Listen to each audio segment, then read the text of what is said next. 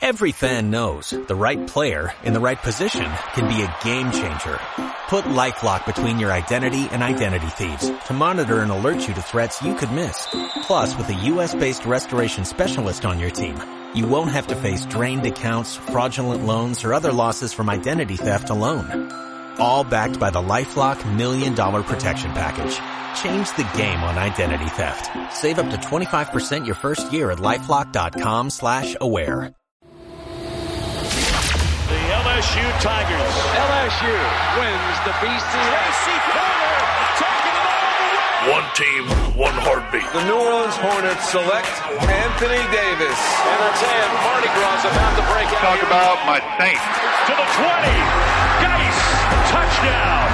Who dat? This is the Chris Gordy Show. All right, hour number 2 gets underway here on the Chris Gordy Show. Had a fantastic first hour. Chris Landry joined us. Talked a little LSU, talked a little Saints with him. Now we talk a little LSU with our guy, Sam Spiegelman from SEC Country. Sam, what's going on, man? Good morning. Good morning, man. How you doing? We're doing all right, especially after that butt-whooping LSU put on BYU on Saturday. I guess very impressive effort both offensively and defensively, but let's start with defensively. Your thoughts on Dave Aranda going into year 2 as the LSU defensive coordinator. Not a bad way to start the season, shutting out an opponent, holding them under 100 yards, and not letting them cross the 50, right?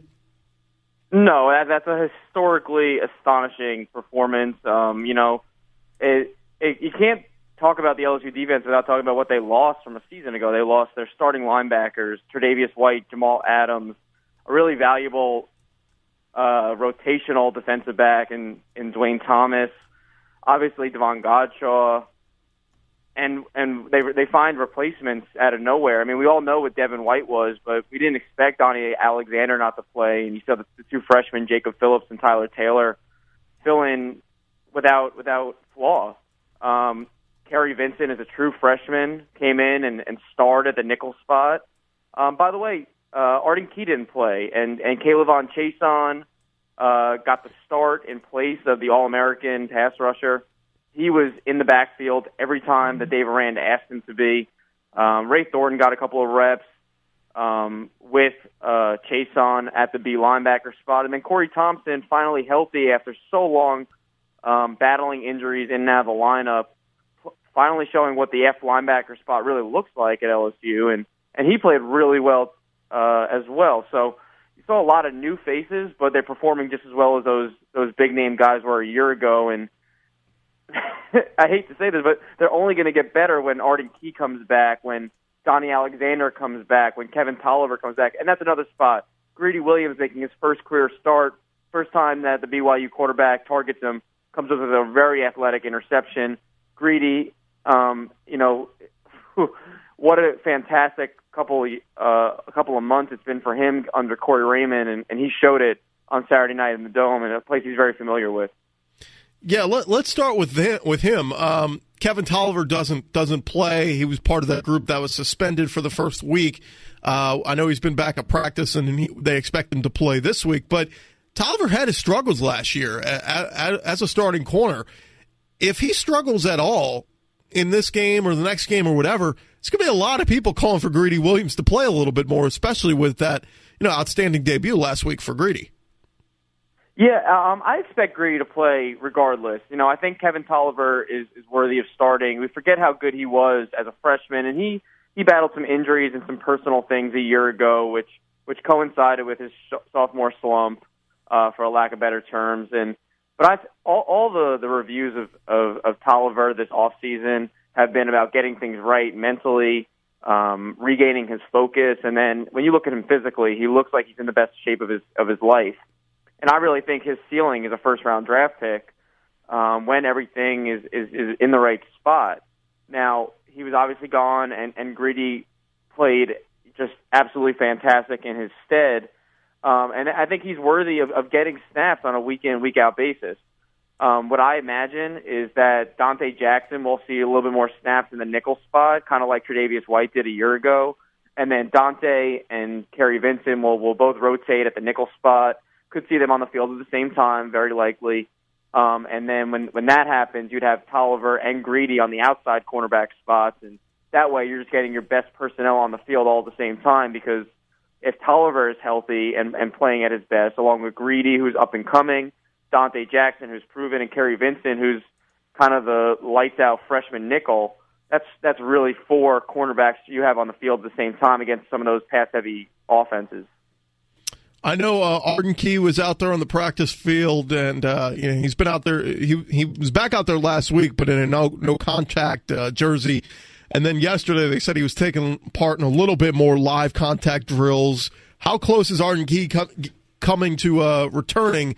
And should we maybe pinpoint next week as his return date at Mississippi State? He's coming along, and I don't want to say it's quickly, I don't want to say it's slowly, but he's coming along.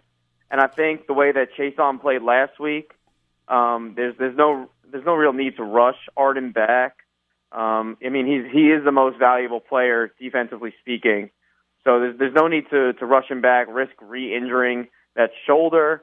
So I think that Mississippi State makes sense, and even then, I don't even know if he's needed in that game. I think we're going to keep seeing Chason make big plays, especially against a team like Chattanooga. But it'd be nice to have someone like Key back against Mississippi State, the first conference game.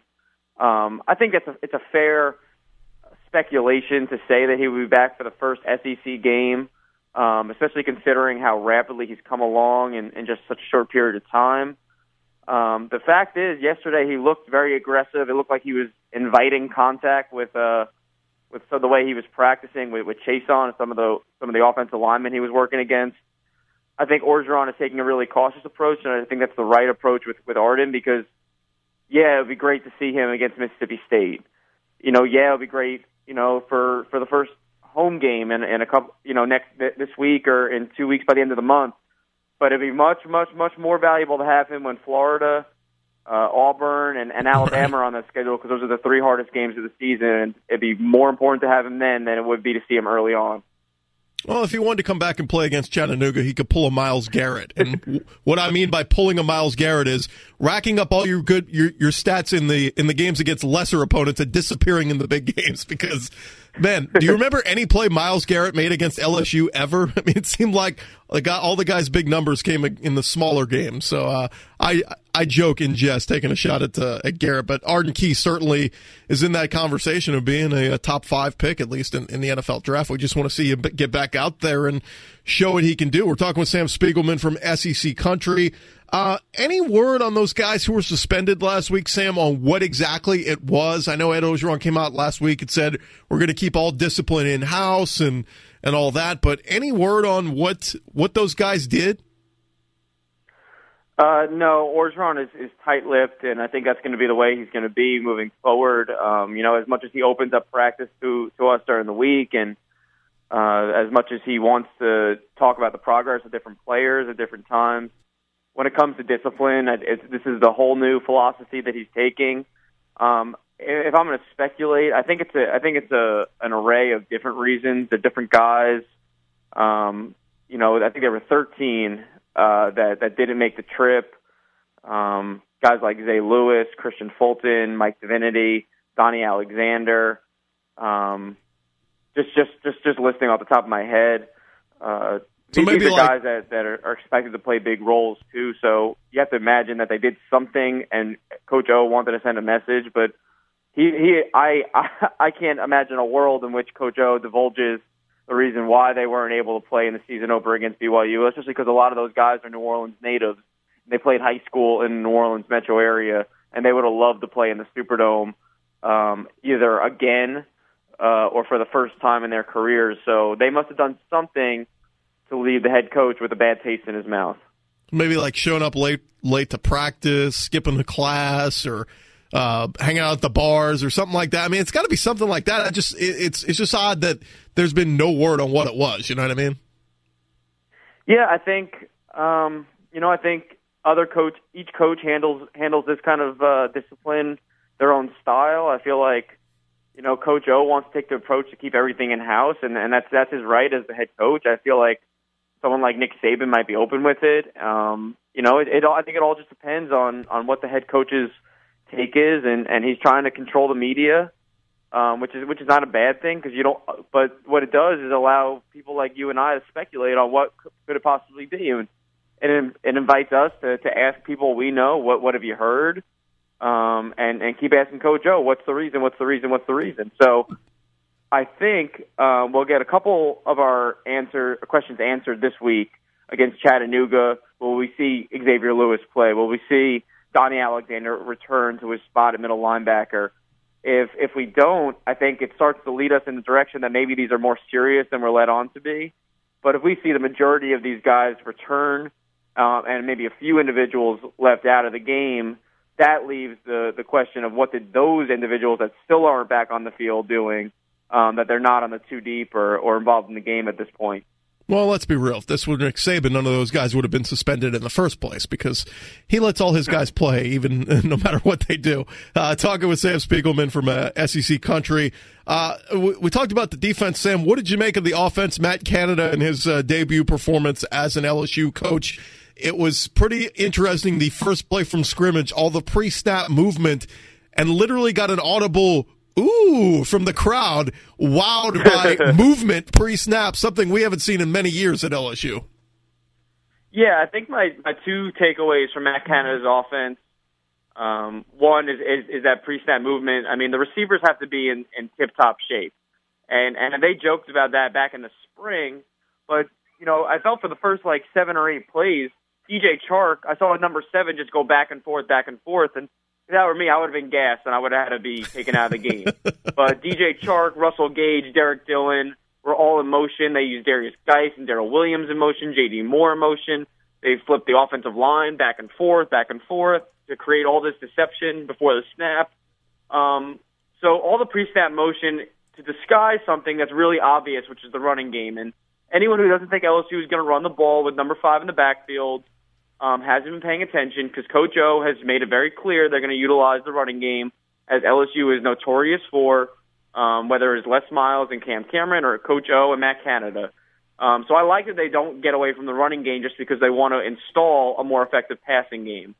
On that, I was really happy to see Drake Davis get involved with the offense. He basically was the starting receiver opposite of Chark, which makes a lot of sense because I know that Coach O had said that besides Chark, it was Gage and Dillon as the starting receivers. But the Gage and Dillon both fit the prototype of a more slot receiver. I understand that they're going to be used more in more roles in Matt Canada's offense, but to play on the outside, you need to have the physical build and the grittiness and the athleticism.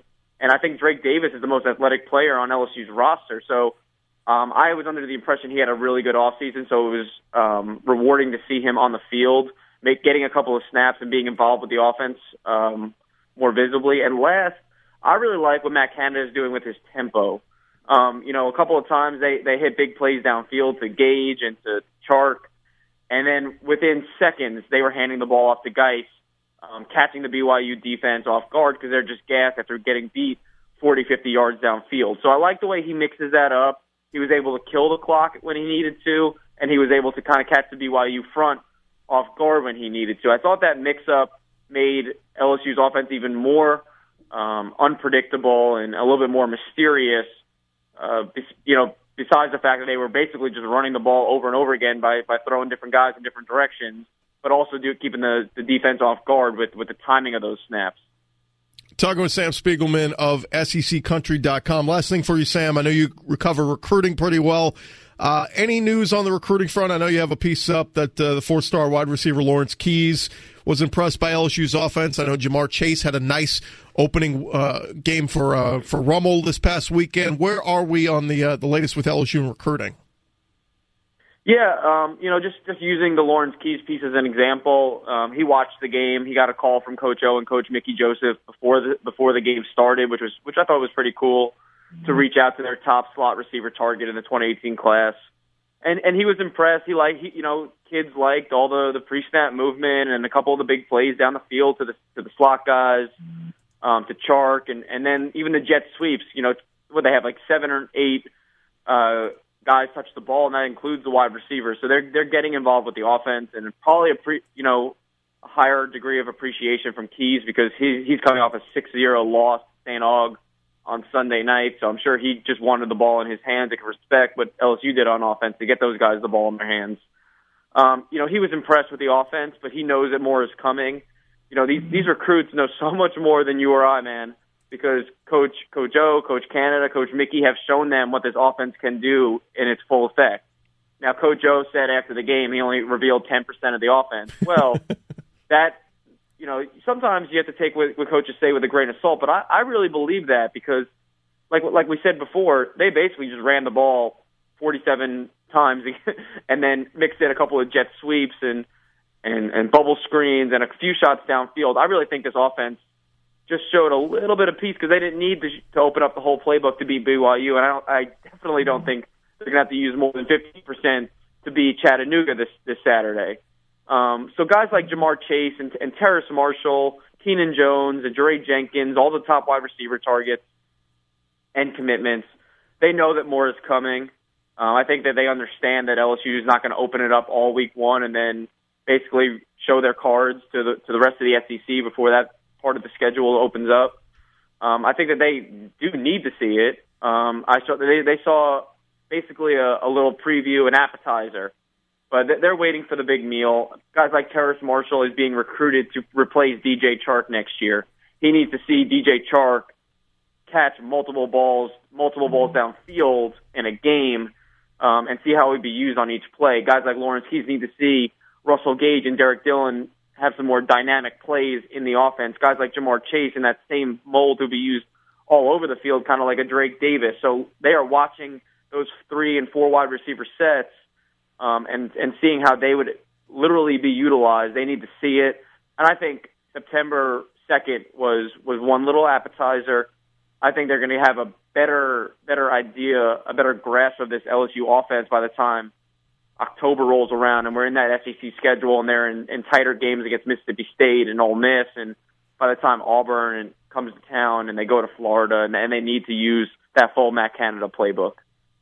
He is Sam Spiegelman. SECCountry.com is the website. Covers LSU. Does a great job. You can follow him on Twitter @SamSpeak. Sam, thanks for jumping on with us, man. We really appreciate it.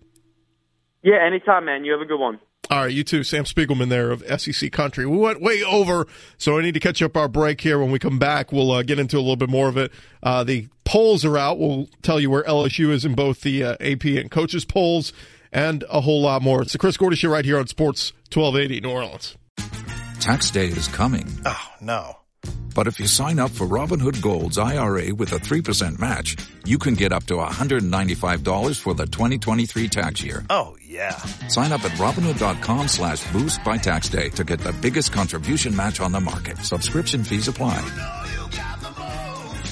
Investing involves risk. 3% match requires gold for 1 year from first match. Must keep IRA for 5 years. Robinhood Financial, LLC, member SIPC.